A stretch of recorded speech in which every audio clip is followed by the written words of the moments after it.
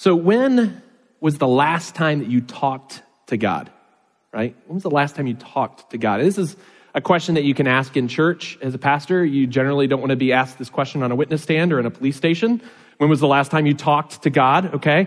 We're not saying the audible, like booming voice of God in your world, but we are saying, when was the last time that you talked to God? And I believe that if my hunch is correct, as a part of like the church world, that we've kind of sanitized that idea of talking to God and we've turned it into more spiritually dignifying words like communion with God, or, when did I last, even using the word prayer kind of sets us one piece removed from the idea of talking to God. And maybe we do that because we want to be theologically precise, but maybe we also do that because to say, when was the last time I prayed, is to be a little less personal. When was the last time I was in communion with God? When was the last time I went to church? Is a little less personal. To say prayer is to refer to one-way communication, and it's low risk, I prayed. It's hoping, or, maybe flipping a coin. It doesn't cost you much to say, God bless you after someone sneezes. But when was the last time you talked to God? So I find that increasingly I need to be trained in that kind of communication, that the scriptures know that. I find that I need to talk to God, to communicate with God in a kind of all-in for hope sort of way. I need to pull on the tiger's tail a little bit and hope that I don't get swallowed, right? I need to actively engage in hope. It's risky. Talking to God in the idea that you are speaking to the King of the universe, that he is present in and through and around us even today. We need to train and retrain ourselves what it means to talk to God. This is what we learn as we look at Galatians. This is part of Paul's desire, his frustration for the people. Speaking of frustration, one of the most frustrating gifts we ever gave our daughters was a set of walkie-talkies. Now, don't do this when they're really young, right? Maybe it was a gift from a relative because they love to give your kids gifts that aren't age appropriate and will drive you crazy. But we went, what they did is they went to different parts of the house and they tried to use them. But here's the problem. Because to use walkie-talkies requires that one person on one side presses the talk button while the other person doesn't press the talk button, all right? And so it requires synchronized intent on both the speaker and the receiver's part. And this is basically impossible to achieve with two young children. Basically impossible, all right? But and essentially what happened is we had two kids screaming at each other from other parts of the house to either talk or not talk, because they couldn't hear each other. It was so frustrating. It was driving me crazy. So in general, in my most passionately kind way, I remove the walkie-talkies until another time, like when they're 16 or 17, when then I might be able to use them. So in general, right, we are maybe less willing to listen and talk than toddlers when it refers to our cosmic relationship with God. We are toddlers in that regard. Thankfully, God knows that our communicating is not strong, that our understanding of what it means to talk with God may not be great because we do so kind of tentatively pressing the talk button, kind of tentatively listening. The book of Galatians insists that there's a radical shift in the lives of Christians, and it means that they can't be what they were. They have to now be sons. That's the language that Galatians uses. You're sons. And remember we talked last week about the fact that both men and women are called sons in a way that's incredibly dignifying. It's to say that there is a universal inheritance and a hope and a legality to your standing before Christ, whether you're man or woman. And so not only we are all sons, but now something else changes because he uses language here that's used actually in two other places in the New Testament. He says something that's a little bit stunning. It's also in Romans 8 as part of like that long, grand story about what God is doing in the world. And he starts off and he says at one point, he says, look, you have to receive from Christ a spirit of adoption. And we see it here, if you just kind of look at verse 6 again in Galatians 4. Because you are sons, it says here in Galatians, almost the same thing in Romans 8. God has sent the Spirit of His Son into our hearts, crying, Abba, Father. And if you're a part of a youth group at any time in human history, you were probably told by a youth group leader that Abba means daddy, right? And it is an intensely personal and relational term. I'm not the kind of guy, because probably my own frailty, that likes to pray, hey, daddy. But there is intimacy in that relationship, okay? There is intimacy involved there. And this is where Paul is going. He says, you receive the Spirit, and it means that you cry out. If you're sons, you cry out to the Father, not for theological precision, but for comfort, sustainable reassurance, and survival. You have this relationship. You cry out. Not as a child, not as a professional Jesus worshiper like we all are, right? God has given us a way to speak and a way to be heard. God calls us sons, so we must call him Father. This is the point that Paul is making. This is spiritual formation, to call God Father, to relate to him intimately. So right here in verse 6, that's where we see it. Because you're sons, God's given you the Spirit by which we cry out, Abba, Father. Not because you've been very good, but because you're a son. Not because you're moral, but because you're his. This is incredibly good news for those of us who kind of struggle with that interior life of following Jesus, okay? If you're a person who doesn't like to think about what that means inside and what's going on in my heart, our part is to respond in faith as sons by crying out with the Spirit that he's given us. God gives us a Spirit to respond. Now that's a big contrast from how the world tends to understand religion and Christianity in general.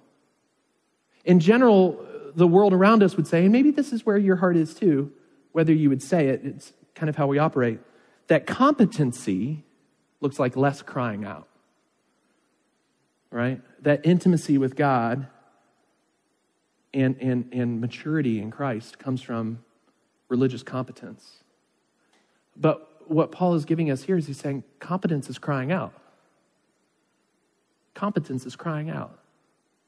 So if you're a crier, it's okay. Competence is crying out. The Orthodox Christian says, no, competence is a matter of God coming to me. I'm not competent. I am proof of the competence of God. So having received the Spirit of adoption, we have to cry out to him. That's really the application of the text. Hey, you've become sons, so cry like a son to God. So how do we do that? What does it mean? There's much we can say here. Broadly, it means that God has given us the ability to seek after him. This is something we might not grab. If you're in the book of the book of Romans, you see this more clearly. You've got chapter after chapter telling us we can't seek God. Chapter after chapter telling us that we don't have the stuff internally. We don't have the heart to do this. We don't have the will and determination to do that. And then suddenly you see in Romans 8, hey, now you've been given the Spirit so you can cry out. So the great contrast is, wow, before I couldn't even seek after God, and now I've been given the Spirit that cries out like he's my dad. It's a pretty incredible statement. But not only that, it also means for those of you, again, who are terrified about talking about emotions or the interior life, I'm not going to call on you right now and tell me how much you love Jesus, okay? But think about for a second what's going on in your heart, okay? What does it mean? How do I do that? If you're feeling tension, oh man, I have to cry out to God. I don't know what's going on inside me. I struggle to say it to people. What we're seeing here is a kind of honesty. Honesty. The relationship between the Son and the Father is one of honesty. Crying out with honesty. It's not a game of cosmic battleship where you throw out the coordinates and you hope you hit something, right? There's honesty in that relationship. Honesty means relating as you truly are. No pretending, no marketing, no spin. That's the beauty of the grammar here in Galatians 4, if you're a grammar nerd. That the idea here is and I'm a grammar nerd, so I can say that. Because you are sons, now speak. Because you are sons, now speak. You can say something because you belong to God. To cry out to God it's spiritual formation. It shapes us. You learn by doing it.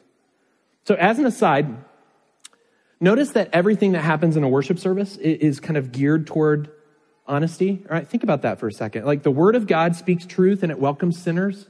So you can be honest about how sinful you are. The Lord's table, it feeds sinners. Sinners are welcome. If you think you don't have any sin, then you don't need the Lord's Supper.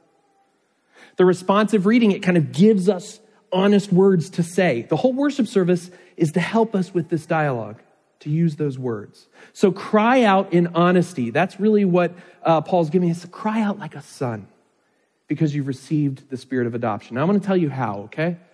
It's a few different ways real quickly. One is to cry out in honest anger. Now you might think that's weird for me to tell you to cry out in anger before God. You might think that's strange.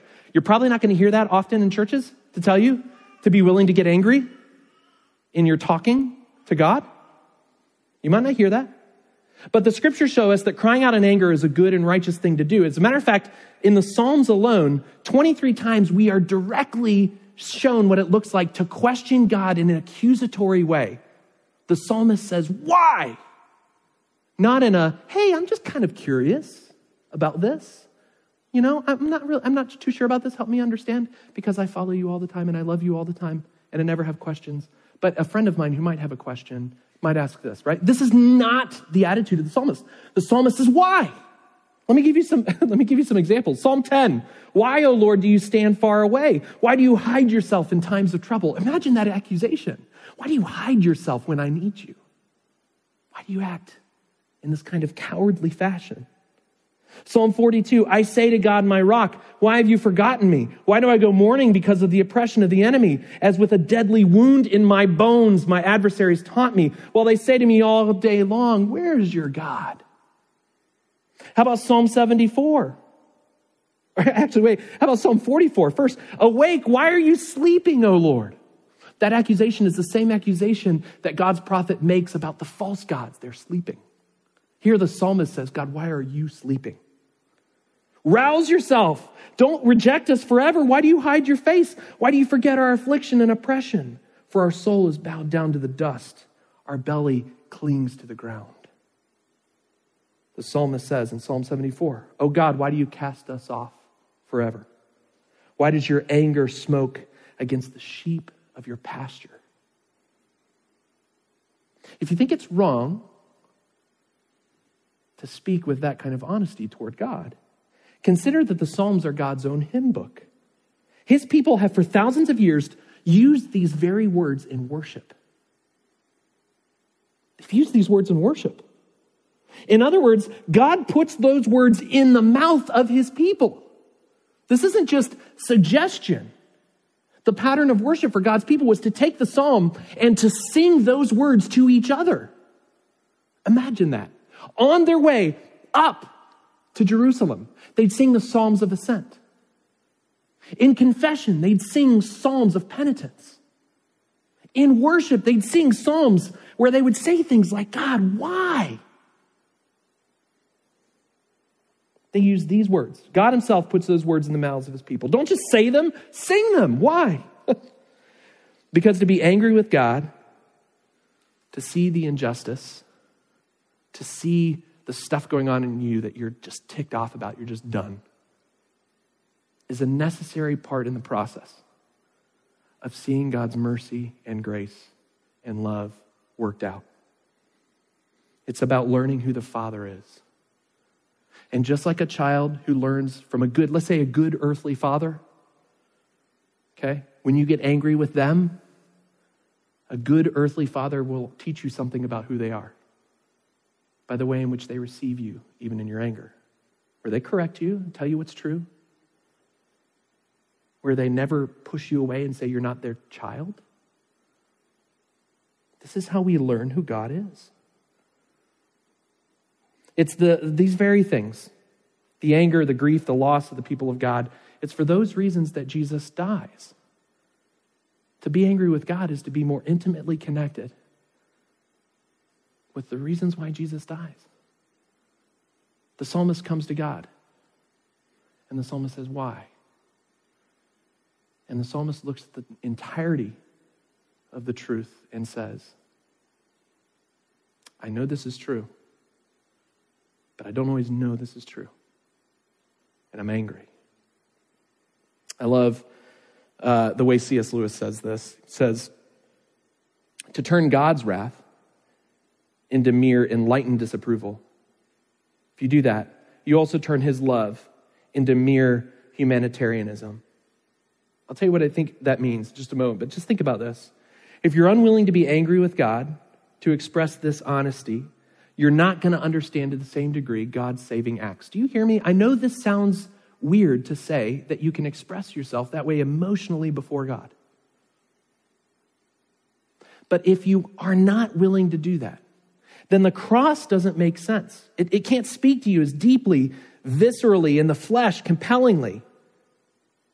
You have to cry out to God, to the God who is on the cross, without real problems, without real brokenness, without real things that compel you to cry out in anger. There's no reason for Jesus to be on the cross. God welcomes that kind of honesty. It's faith because it's in the direction of God. That's why we sing. We can be honest toward God. We have to stop sanitizing the emotional God. We have to stop being emotionally dead before God. We have to cry out honestly because we've been given this spirit of adoption. Because we're kids, we're his sons. Well, you cry out in honest anger, but you also cry out in honest need. Now this we know is true, but I think we fight against this just as much as anything else. This is contrary to our most deeply held cultural beliefs, right? Let me put it this way. You can't receive a spirit of adoption from God if you refuse to need your father, okay? You can't receive a spirit of adoption as sons. You can't embrace that if you refuse to need God. It doesn't work. This relationship is impossible. Sons have to be sons. Sons need. Sons depend, right? It is completely countercultural for us. In the Lord's Prayer, we're taught to say, give us this day what? Yeah, man, we're doing a better job at responding. This is great. I heard a couple of you, right? Give us this day our daily bread. Give us this day our daily bread isn't presumptive or weak. It's asking to be related to God like a son. To your parents, it wouldn't be presumptive or weak to ask for that which brings you joy and rest. That wouldn't be presumptive. That wouldn't be weak. That'd be being a kid. The most subversive thing that a Christian can do, okay? The most countercultural thing. Man, I grew up in the age where we were taught as Christians, like, you need to be a freak as a Christian. Just weird and countercultural. You know, the counterculture I wasn't taught was this. The most countercultural, the most subversive thing you can do is to say that everything is not okay. That I am not able to provide for myself. I have to say, give us this day. I mean, that is like the most punk thing you can do as a Christian, is to say, punk in the positive way, right? In the cultural retro way, is to say, I need something from God. It's anti-American, anti-suburban, anti-urban, anti-establishment. Give us this day because I cannot give myself what I need most. Give us this day because I cannot give myself what I need most. This has to be part of the honest dialogue we have between us and God. This honest need. But honest need, honest anger, fine. But what about honest grief? So what do we have to be sad about, right? How is sadness a part? How is regret? How is remorse? How is repentance a part of this relationship? Well, grief, it's the proper response between when you look and you see the way that things should be and the way that they are, right? I'm a terrible artist. There are things like some of you have portions in your brain where you can draw a straightish line and you can connect the arms to a stick man and the legs. I can't do that. And I'm not exaggerating. I am bad. I stopped playing Pictionary because everybody asked me to play Pictionary. Do you know why they asked me to play Pictionary? Because they could laugh at me playing Pictionary, okay? I am bad at artwork. The idea behind what I conceive in my mind as this is what I want to draw and what I actually draw provokes me to humiliation and shame, all right? The teacher in third grade that put on the wall no ashtrays in clay making, in molding, whatever that class is called where you mold the clay, I don't know, sculpting. They put that on the wall, do not make ashtrays for me because that's all I could make, all right? The distance between what things should be and what they are should provoke us to grief. Not just in the world at large. You should be connected to that world enough to grieve for it, but also in your own life as you look and you say, something's not right.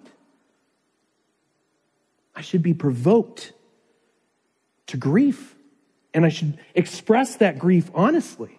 It is courageous to look at the world and your life with God's eyes and to see where it's broken and to confess it. That's a part of it. If you're in the game of Christianity to be at a distance where you don't have to examine the internal life, I'm telling you, you will participate in a Christianity that is not the Christianity of the Scriptures that way. It has to be intensely personal. It has to be intensely honest. I just put it this way, really. To grieve is to say through tears, thy kingdom come. To say through tears, thy kingdom come.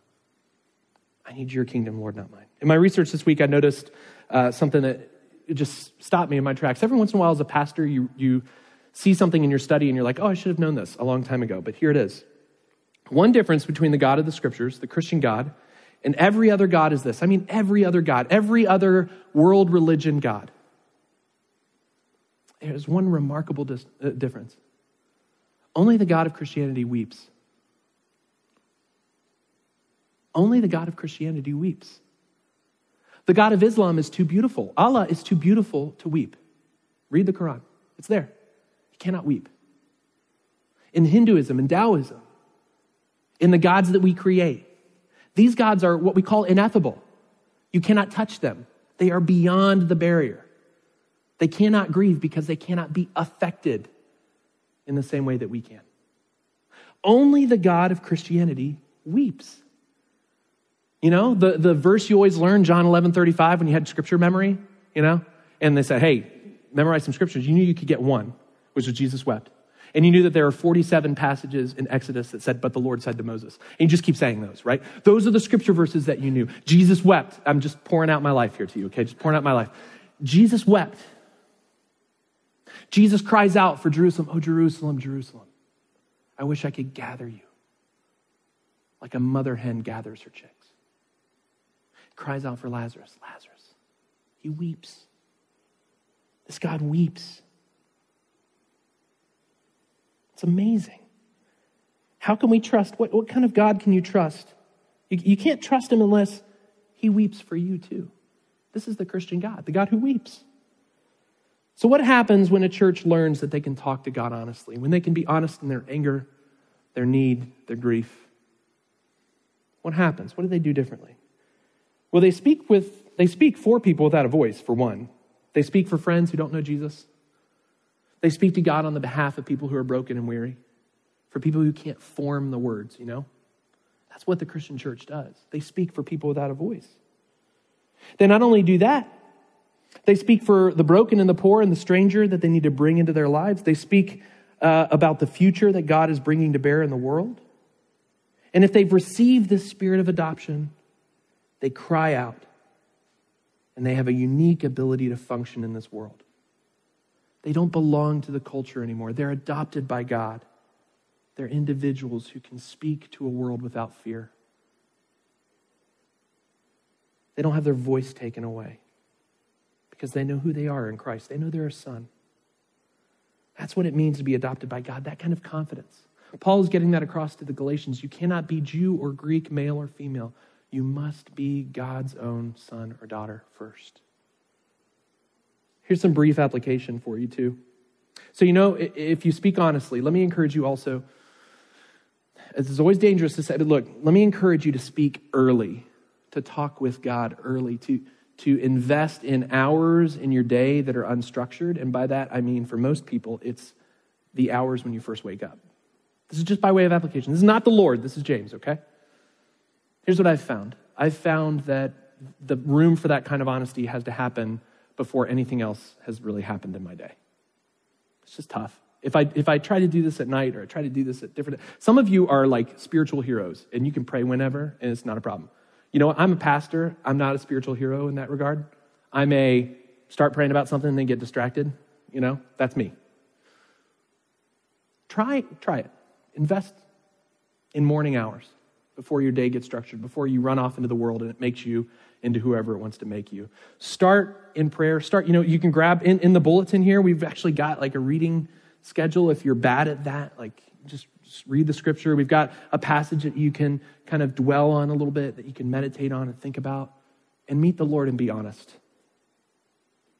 That's all I'd say. Just seek that. So when was the last time you talked to God, right? That was the question. When was the last time you talked to God? Let me just say this, that from here on in, you should know this if you don't know it already. When you speak to God, you are not the first one to speak. This is the greatest encouragement we have in the passage. God works first. He speaks first. He always has the first word. Did you know that? He always speaks first. He spoke first in creation. If you're a person that didn't grow up in the church and you're thinking like, how does this work in the scriptures? The Bible is clear about God speaking creation into being. Sure, using the mechanisms of the world, he spoke those into being. He made you in the stuff of your life. He made you physically. He made your ears, your eyes. He made your heart that sometimes has faith and sometimes doesn't. He spoke it into being. He spoke first. He spoke first when he said, Abram, the promise is for you, right? Even before you were born, for you and for your children after you. He spoke first in that world. He cried out first for his people.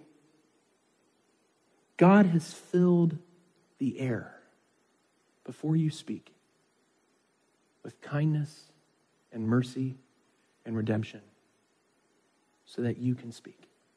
He has made you sons so you can call him Father.